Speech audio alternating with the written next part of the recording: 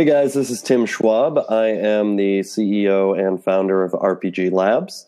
And today I'm talking to Josh again. We talk every week, and I hope to get the podcast episodes up by next week. So if you're listening on iTunes or SoundCloud or Stitcher, you're getting about a week late, which I think is fine because most of the things we talk about are timeless for the most part, especially on the fundraising, building a team, keeping a team engaged and aligned, personal vision, and all that fun stuff. So without further ado, welcome, Josh. It's good to see you. I know you're out in Chicago, so hopefully you're surviving. Yeah, definitely. Barely, but yeah, definitely. we had some snow here too in Portland, and that was crazy because it felt like a November in the Midwest for a little bit, right? Yeah. So it wasn't as like humid and wet as it normally is around here. It was more dry, and so it's weird when it's like that. When it's like Midwest cold, I can handle it no problem, right? Like I'm cool. I'll go out in a t-shirt as long as I'm in a garage and whatever. But yeah. But when it's that like coastal cold, man, that's something different. Yeah, I think you guys get the weather after us. I'm not sure though. So it seems like it this time anyway, because I know my friends in Madison were saying that it was like ice was falling from the sky about a week before it snowed here. So it sounds right. So cool. Yeah. So dude, so give me the, just in case this is someone's first time listening or watching, why don't you give the quick bio on Threadist and you, and get us up to today. Sure. Yeah. So I'm the founder of Threadist, which is an apparel and accessories marketplace. We focus on new brands and making it easier for consumers to shop within social networks. So you can imagine a pain point of not being able to purchase directly on platforms like Instagram or Facebook. Sure. And so trying to simplify that bio down, but it's coming together. I'm actually, just got done with a pitch deck, brought on a new co-founder, right, and also going to be working with a designer. Nice work to do some stuff. Cool. So now, if I remember right, you're primarily doing the development on the site today, right? Yep. And I just bringing on an iOS developer, which is definitely that'll be good. Yeah, that'll be good. And then the co-founder that you brought on, it sounds like he's going to mostly be focused on kind of building the brand ecosystem for you and the partnerships. Is that right? Yes. Yep, definitely. And he's also going to be focusing on brand influencing. So basically taking our current customers of brands and turning them into social advocates to the point where they're actually funneling more traffic to these brands for us. Got it. Okay. So when we originally talked, you said that you kind of pictured in the future you kind of having the CEO role, and now with you bringing on a co-founder who's not a developer. I'm just wondering how that meshes. It's definitely changed. You should see our pitch deck. It's like, now, and I'm comfortable with it. I'm going to be founder and CEO. Right. He's going to be co-founder and CEO. Got it. So are you going to be, did you put that down in like a document where you guys both kind of agree on the, roles and responsibilities? We've done it for the responsibilities and all that stuff. Yeah, we've done it for the responsibilities, equity, having a 1-year cliff before anybody receives anything. But we didn't really define roles. That's something we need to do next. Something we need to do next. Got it. And also, do you have typically what I do, like my team all has agreements in place where, they're working just on equity right now, but the plan in there, before they joined, I put together just a quick terms document in Google Uh-huh. that went over what role I'm offering, the equity I'm offering, and then very, earnestly saying, the company's not in a position to pay, a salary right now. Uh-huh. So you'll be working on equity alone. Yeah. But when it's just the way it is. But when we raise money, right, when we bring in X amount of dollars, in our case, it's, I believe, 100 for the CTO, and then 200, once we raise 200, I would bring the designer on. And then they'd be offered a full-time position with those salary amounts that that we agree on. Mm-hmm. So in that way, it's based on performance of the company to some degree, and they know that there's kind of a light at the end of the tunnel and what needs to be done to get there, mm-hmm. right? So if you don't have anything like that in place, I would certainly consider it. Oh yeah, definitely. You actually gave me that advice to kind of. I forget these things sometimes. In terms of bringing on an iOS developer to make sure that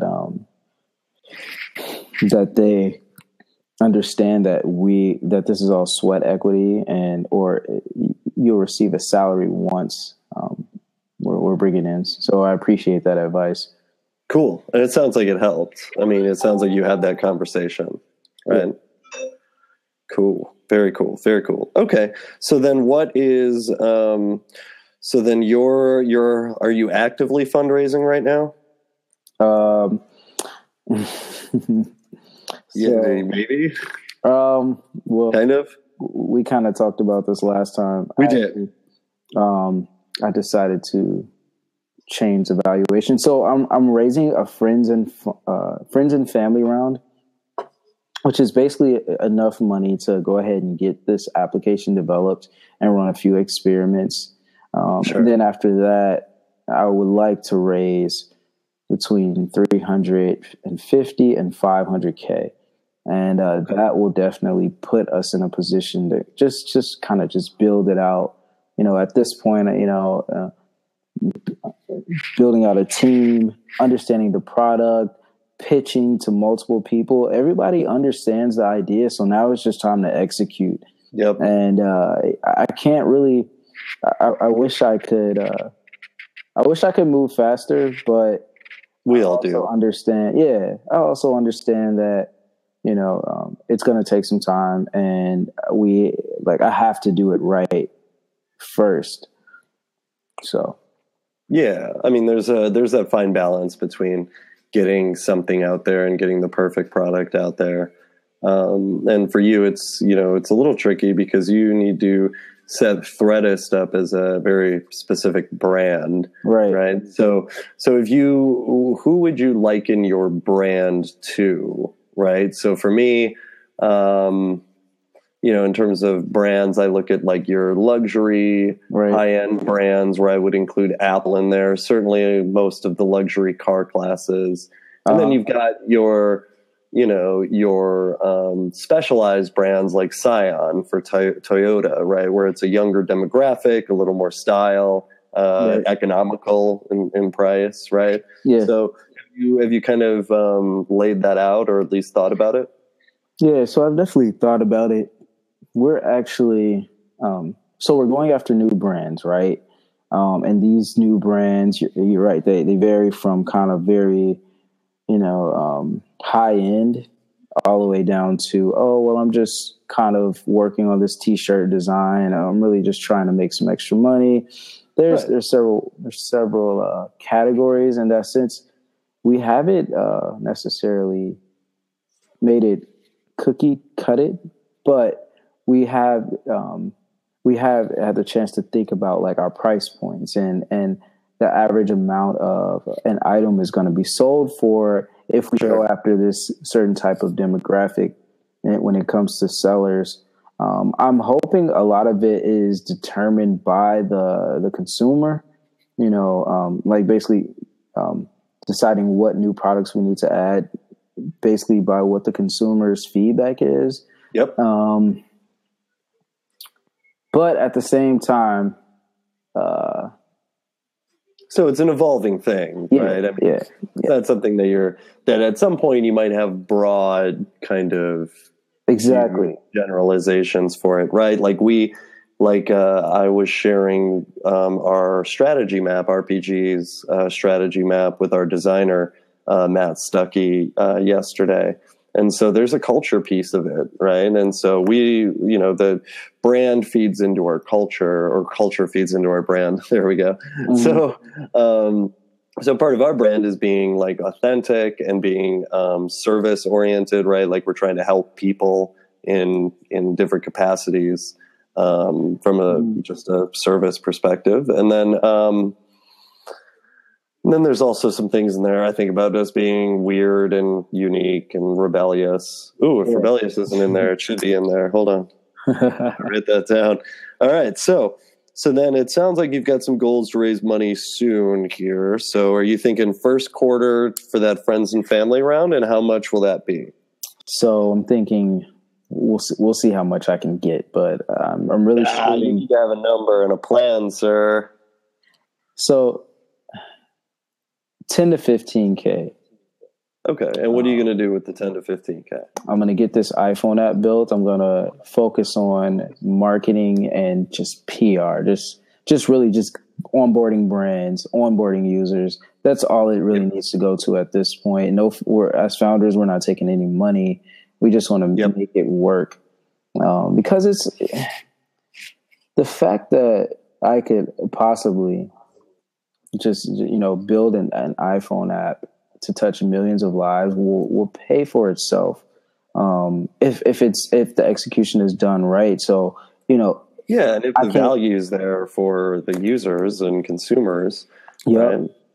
And my advisors have been pointing me in the right direction thus far. So, I think I'm on a good track. I think I'm on a good track.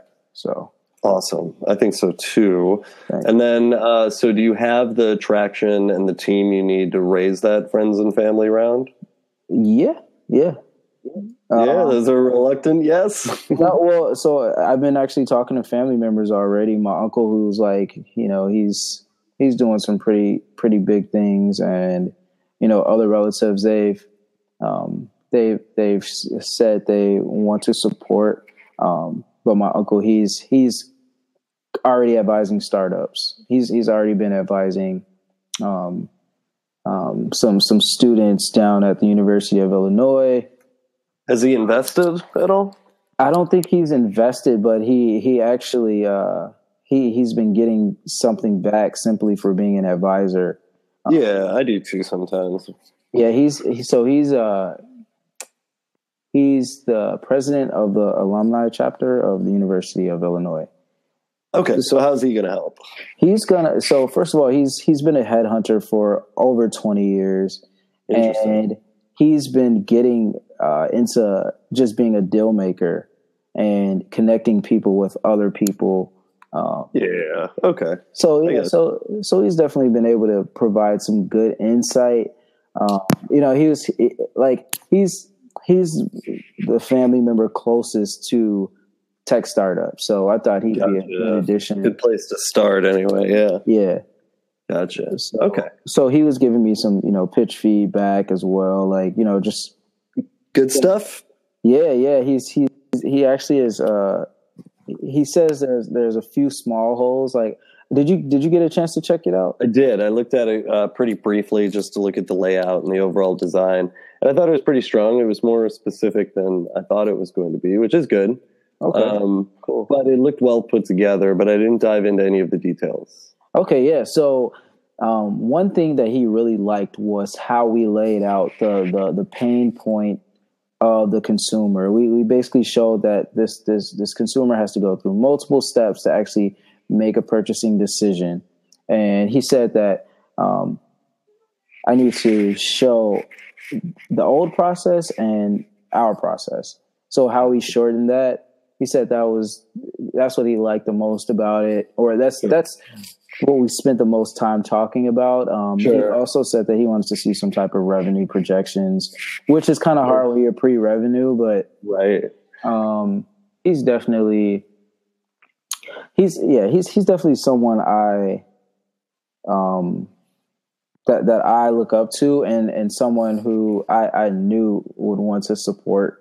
And mind you, this is from talking to him for years now, trying to tell him or show him that I'm interested in tech startups, and right. now he's getting into tech, like it's crazy, but I think my family is going to start seeing it. Awesome. Good. Yeah. That'll be helpful for a number of reasons. Oh yeah, definitely. So that's good. And so then, that you're hoping to happen in the first quarter, and then sometime, and you didn't tell me when exactly, but sometime this year, then you'd like to raise 300,000, which would get your team on full time. So then the questions I have are, one, what would be like a time frame for that? And again, no one's like putting these dates in stone, right? Like, I'm just trying to see if you've thought through kind of what it's going to take to get there. And then what do you think, based on the feedback you're hearing so far, what type of traction do you need to have in order to raise that 300,000? So let's assume the 25K happens. Okay. And that some of your assumptions work, some do not. What do you need in order to raise that 300K later this year? Okay. So we need more traction.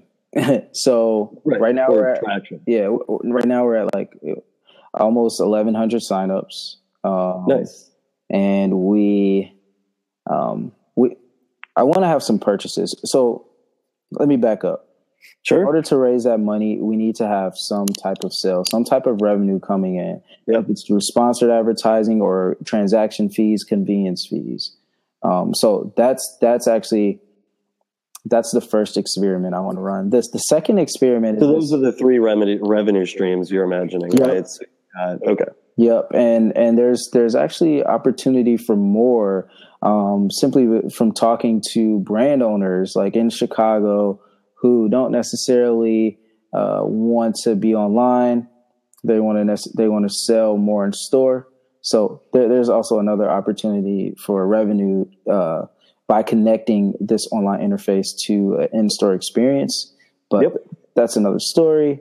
Gotcha. Yeah, keep those in mind. So I don't know how you've put the numbers together for this, but I've got a budget template that I'm doing for RPG Labs right now, mm-hmm. that doesn't really show there are pieces of forecasting in there on a month-by-month basis, mm-hmm. but what it really does is it helps you see what the inputs and outputs look like. So it'll show you after you fill it out and you put in all your expenses and different ways that you'll bring in money.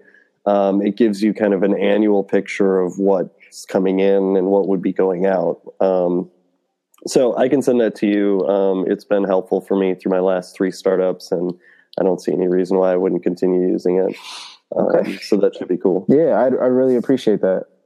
Yeah, so we're in the same boat. I'm hoping to raise 200 to 300 this quarter, and in order to do that, we need to get more signups just opt-ins to our newsletter. But then we also need to have at least some traction, some revenue, some sort of some full cycle where someone comes, we offer them product, service, whatever, and then they pay us, right? And then we deliver the thing and they're happy. Like that needs to happen a few times. Yeah. Then once we have that, we've got the benefit of having someone on the team that can pitch a vision really well. So I'm certainly going to utilize that.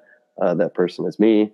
But having traction combined with having a good network are the leading indicators that I'm looking at that could work out. Now, I'm just talking through this just kind of give you an idea of where my head's at and how I think about these things. So then the next thing I think about is, okay, those are the things that are going well. What do I think, what potential roadblocks are there? So there's always disengagement, which can happen with the team, right? I could lose interest. Tara or Matt could lose interest. I don't anticipate they will, but they could. Mm-hmm. So there's that. There is, all of our tests failing, which thus leading to disengagement and thus leading to, things not working out. Yeah. and so those are all the things I try to think through. But yeah, so so you're in a similar position. And then have you planned out what you would do with the 300K? Yeah. I mean, nice. I mean, it's definitely a part of the go-to-market strategy. It's really to put, so let's see, what do I have here? So I want to put at least 30% into PR marketing inside social communities already. So we got Facebook and Instagram and Twitter advertising. Yep. Okay. Because those are the users who are really going to grow. Sure. Threadist. So marketing is going to be 30%, and then the remaining would be payroll, I imagine, mostly. Yeah. Well, yeah. But I want to stretch that. I'll probably hire some more contractors, maybe bring on 1 or 2 full-time developers. I don't know how you guys do the contractor thing. I mean, it's really I don't know how you do it. When I say contractor, I mean somebody who wants to start off doing contract work, but wants more of a long-term position, simply because they see the opportunity in this, and I think it's cheap initially, but like just initially, it has to be like a trial run. Maybe you work for a month. Sure. I would suggest laying that out ahead of time, right? Yeah. And like you'll be working on a contract basis for the first 30 days. If everything goes well, we'll extend an offer. It'll look like this, right? Mm-hmm. And you can change those variables, but I would certainly recommend laying that out ahead of time. Okay. Yeah. My whole thing with contractors is like, I don't know. Like, I guess if Tara or Matt wanted to hire contractors for specific parts of the projects they're working on, fine. But from like a core contributor or like founding member of the team, or like someone that's going to be leading projects, like Tara and Matt are doing, like Tara's doing all the back end for us, right? She's doing all the building of the stuff, and Matt's working purely as a designer, right? So those are handled, but like I wouldn't hire a contractor to take on marketing. Yeah, definitely. It's only dealing with the scarce resources, which is developers. Yeah. So in my experience, I didn't spend money on marketing. I typically don't in general, because I come from a sales background, and sales and marketing have a tenuous, contentious relationship. Yeah. So, and if you can generate interest through outbound activities, I always recommend doing it. Like for your partners, I wouldn't recommend trying to advertise your way into getting brands. I would certainly physically go or call them or email them, or a combination of the three if you really want them. Okay, so you're saying to go in person, or at least maybe have as much personal interaction as possible? So the answer, of course, is it depends. In my experience, there was one client when I was working purely in a sales role at a company called Travel Guard that was purchased by AIG for $200 million.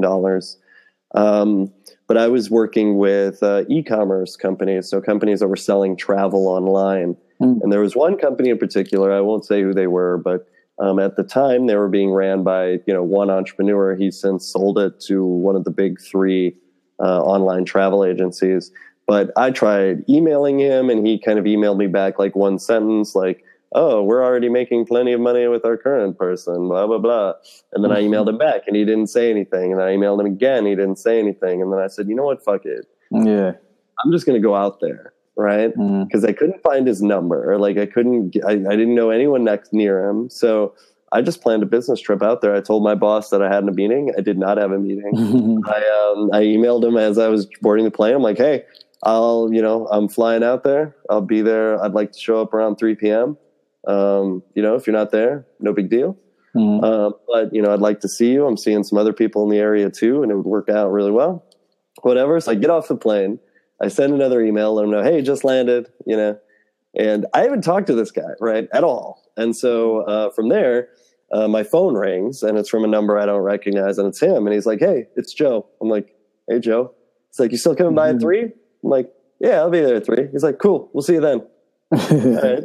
So I went in there, pitched, did my thing. He switched over the next day, and they ended up, made a lot of money. So, Nice. So it all depends. But I knew that we could help him, right? I knew the product. I knew that we'd help make him more money. So he didn't know that though, and so I'm like, all right, well, I got to do what I got to do. Now, for somebody that isn't going to add that much value, or you're not sure, I might just include them in an outbound email campaign using something like Outreach. Or, if Sales Beach still existed, certainly use that, but it doesn't. Using something like Outreach, or just manually doing it. And then for the ones that you're really excited about and you want to talk to, I'd bite the bullet and cold call. I'd just set aside like 2 hours, get the phone numbers together ahead of time, just try calling them. And I mean, really what you want to do with that first phone call is just get another meeting and to see if they even if they're spending money in this area, right? Or if they do this. Yeah. Right. That would be my recommendation. And so, I mean, if you're going to undertake something like that at some point, I can certainly help you plan that campaign and do the outbound stuff. Because like I said before, I'm hoping maybe this week I'm going to start cold calling investors and just do it live here on Blab, which would be a lot of fun. Yeah. Yeah. I like that. I think it'll be cool because in my experience, cold emailing them, I got nowhere. And granted, at that time, I had no reputation. I had no network. No one knew who I was. So I'm interested to see how much my progress over the last year and, over the last year and a half would make to see if it works out better.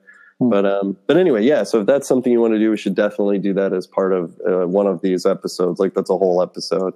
Okay. But in terms of fundraising, the other thing I did last week is I spoke with Ryan Beckland, one of my good friends who also grew up in Wisconsin with me, and he was sharing his fundraising thesis and how he does it. And so his pitch, at 500 startups and the way that I've done things is, the mantra is like, if you have traction, like pitch traction, put it in your first slide, right? If not, pitch pure vision. And you want to pitch vision as long as you can, because once you actually have real numbers that you have to share, then suddenly you're stuck in reality, right? Again, that's only if you can pitch vision. So there's two pieces. One, you've got one, and two, you've got someone that can communicate it well and get people excited. And that just if they're getting their friends excited, they're able to bring people on board to donate their time to the company without paying them. These are all good signs that you've got someone who can pitch. So if you've got those things, do it. But Ryan had a really interesting way of outlining his pitch, which I'm hoping that I'll cover with you and anyone else that I'm working with who's fundraising. But it was really interesting. His first slide was essentially like how it was the market context is what he called it, which is essentially like, how is the world changed that makes your thing, the thing you're building and working on, that makes your thing suddenly relevant, and that now is the right time, and that you're the right person to do it. So, or not yet, that last part doesn't come yet, but so it was all about market context first. So, example for RPG Labs, college educations are not preparing people to do this. The only people that are learning how to do this are people that can get into accelerators, which is such a low percentage, because of just the dynamics of the workforce. And, this whole idea of working at the same place for 20 years has been dead for a long time. The whole idea that you're going to be able to depend on a corporation or a organization to take care of you is bullshit, and it's dead. And so you've got more people freelancing, more people wanting to be entrepreneurs, and there being no real direction unless you're already a rock star, right? So if you're coming out of Harvard with a great idea, like, yeah, you'll get everything you need. But if you're someone like me, coming from the middle of nowhere, Wisconsin, no real education, right? Nothing but maybe some good experience at work. All I'm going to be able to do is read TechCrunch, listen to podcasts that maybe aren't focused on the actual how-tos, but are more like, here's an interesting person talking about why they're awesome. Like, that's great, but not necessarily helpful on the day-to-day stuff. So, so those are the elements for RPG Labs, right? And then in Portland specifically, we've got a bunch of colleges spitting out a lot of generalists right? And a lot of startups that want to move here. And so the convergence of those two create an immediate opportunity. And the stuff that I just talked about earlier is kind of the big national, big vision of what we're doing, where we can really help aspiring entrepreneurs and current entrepreneurs do more, faster, better, which ideally will spur nationwide economic growth. So if you don't like that, you're not American. I just made that. Yeah. So like, you're not. right. That's my September 11th fear type marketing message. If you don't like it, you're not American. But it's funny to hear that from somebody like me who's advising a company in India and picked up another one from Australia today. But anyway, so that's kind of my thing. So, and then from there, then he went into the team, right? So he was like, here's the market context. Here's why what we're building is important. And then from there, you can see how you can easily go into what you're actually building. And then here's the team that's putting it together. And then from there, it was pretty standard with projections and hockey stick bullshit. But I really thought that was a great way to start a story that you can use outside of a pitch deck as well, right? Because then you're speaking to the problems. Yeah. Can we recap that? Right. So the recap is start with your market context, which is how has the world changed that suddenly makes your thing, in your case, that suddenly makes Threadist relevant specifically to your customers. Okay. So for me, it's the basics are startups have terrible turnover rates. Or have high turnover rates. So do companies. There's more volatility in the job market. So by helping to train and prepare aspiring entrepreneurs to be entrepreneurs and to work at startups if they're not ready to start a company yet, because I always recommend you work at one first before you start it, unless you're just one of those people that just starts shit, in which case, please start shit. But to work at startups, then ideally we'll extend the, we'll decrease the turnover rate at startups and make them more effective so that they can grow faster, et cetera, et cetera, et cetera. And the dynamics on how the world has changed is all about the education system combined with the a country's economic growth that none of us are satisfied with, and nor should we be.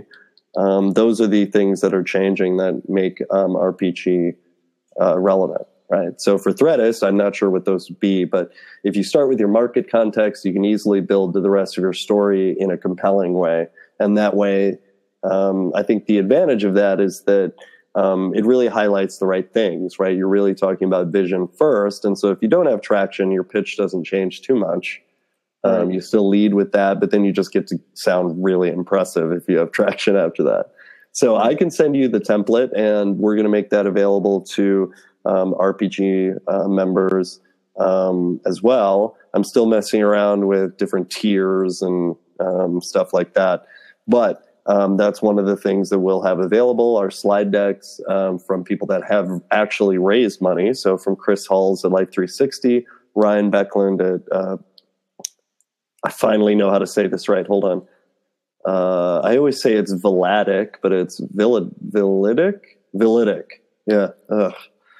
If he hadn't raised so much money and been so successful, I'd encourage him to change that name. But so that's one of the things we'll have available. In addition to meeting with me and having access to some kind of special resources that I don't make available to other people, including some kind of underground optimization, but cognitive and physical optimization stuff we use, and all that good stuff. So I'll send you that along with the budget after we're done talking. Hopefully that's helpful. Okay. Yeah. So does that make sense? It makes perfect sense. Context. Yeah. And he said that he hasn't seen anyone raised that way. I haven't either. But the other thing he said that was interesting is towards the end of the call, I'm like, so how cagey are you with investors? And I mean, he's at a later stage than we are, but because in my experience, the founders I've worked with are just like I advised you, where they're kind of like, well, we're not raising, but blah, blah, blah. And Ryan's approach was perfect Ryan Beckland shit, where he was like, He was like, no, the approach is that I don't give a shit if you cut me a check or if the next guy writes a check. But this is going to, like, I know what I'm doing and my team knows what we're doing, and this is going to work. And so he's like, I don't give a shit who gives us money, but we need it in order to capitalize on this. Right. So that was his attitude. And I can really see him bringing that attitude through everything. And I think that if you're really confident, you're sitting on something strong and you can pull that off, that may be the best pitch, right? That may be the best strategy. But that's when you're going out and you're like, I'm fundraising for like 2 to 3 weeks straight, and that's all I'm doing. And this is what I'm pitching. And if I strike out, here's my plan, but whatever. Right. So that's the mentality I definitely want to practice. Me too. So as we get kind of closer to you going out and doing the fundraising roadshow, you still want to be casually building your network. And during this time, you can if you talk to accredited investors, institutional investors, so people part of seed funds or venture capital funds, let them know off the right off the bat, hey, this might be a little early for you guys, but we're going to be around for a while, so I'd love to keep in touch. We're not going anywhere, that type of thing. And then as we get closer, I'll talk to you about how to kind of prepare for the roadshow. We'll look at the pitch. Some of this we'll do public, some we won't.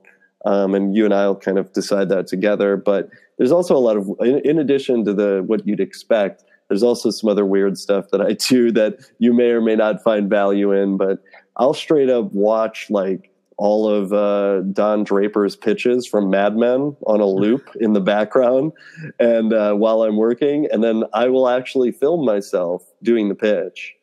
And that's something I would be interested in. Yeah, and it's hard to do alone because you feel really douchey. But if you have someone that you're kind of doing it with, it's a lot easier. So, yeah. So we'll definitely talk about that too. Cool, man. Well, I think I'm going to run because I'm smelling dinner, and I know the family will be upset. But anything kind of urgent you want to talk about, or anything I can help with real quick? No. Next time, I definitely want to get my co-founder on. Sure. So because last time you mentioned kind of analyzing our difference in opinions, so I definitely would like to see that and just kind of talk about that. Yeah, has he taken the Myers-Briggs type indicator? No. Should I send that to him? I definitely would. I mean, RPG will have our own assessment soon. That is basically a Myers-Briggs test, but just with our own style and flavor, kind of all over its face, neck, and chest. But that was graphic. I don't know where that came from, but yeah, so the 16personalities.com is the one I recommend. And just for anyone who's listening or watching, the Myers-Briggs type indicator is one part of a full evaluation and assessment that RPG Labs is creating, and that I've been using just personally to build teams. So expect some more podcasts and just resources around that in general. But Josh, you tested as a ENFP, if I'm not mistaken? ENTP. ENTP is good. I like that better. Well, whatever personality type you are. Okay, yeah, then it's ENTP. Yeah, gotcha. Yeah, so that's fun. And typically, people that engage with podcasts and internet resources, internet stuff in general, they're typically EN something. They're typically ENFPs actually are the ones that reach out more often than not. But entrepreneurs tend to be ENTPs and I'll talk about this more next time, but your ideal kind of CTO is like an INTJ, which would be like a Mark Zuckerberg type, Elon Musk type. And then you're like that. Yeah. I recently met someone like that. So they'd be introverted, but mostly in their head, probably don't have much style. My cousin, she is a music therapist. Oh, interesting. So I don't know. Maybe she could help me out in some type of way. She's an engineer, maybe. But that's always good to have examples in your personal life so you can kind of know what they look like. But and then your ideal designer, if you can find one, is an INFJ. they're mystical creatures, though. They're like the unicorns of personalities. So you'd know if you've met one as an ENTP because they're like I don't know, they're like unicorns. You want more of their time, but you can't get it. You know, if you've ever dated one, you probably still in love with her or him or whoever it might be. Yeah. Those are INFJs. But anyway, so we'll talk more about that next time. But next time, see if you can get your co-founder on it this time. If this is hard for him, no worries, because our podcast schedule is the same. Okay. Regardless. So so I'll send you the budget and the pitch template, and then so next time we'll talk with him, and it'll be more of kind of a alignment, team building thing, just to kind of set you guys up for success. So you've got a similar vision on what you're doing, but also just to learn more about him. So when you talk to him about what we're doing, I'd encourage him to listen to what we've done so far. But then also to understand that this isn't an opportunity to like present yourself or Threadist as like an awesome company yet. We're kind of working behind the scenes and being honest and trying to actually help you guys, because there's a different thing, right? At some point we might need to do the flashy, this is why we're awesome thing, probably after you raise money. But until then, it'll be really cool to have this both as a reference point, but also because I don't think anyone else is really putting this stuff out there. But these are all the conversations that I have. Haven't seen anything else out there like it. So hopefully it's useful. Okay. Yeah. Yeah, I'm looking forward to it, Tim. And again, I appreciate all the insight. Yeah, man, it's been a lot of fun. So cool. I'm Tim, and that's Josh, and we will talk to you next week. Talk to you next week. Bye. It is. Bye.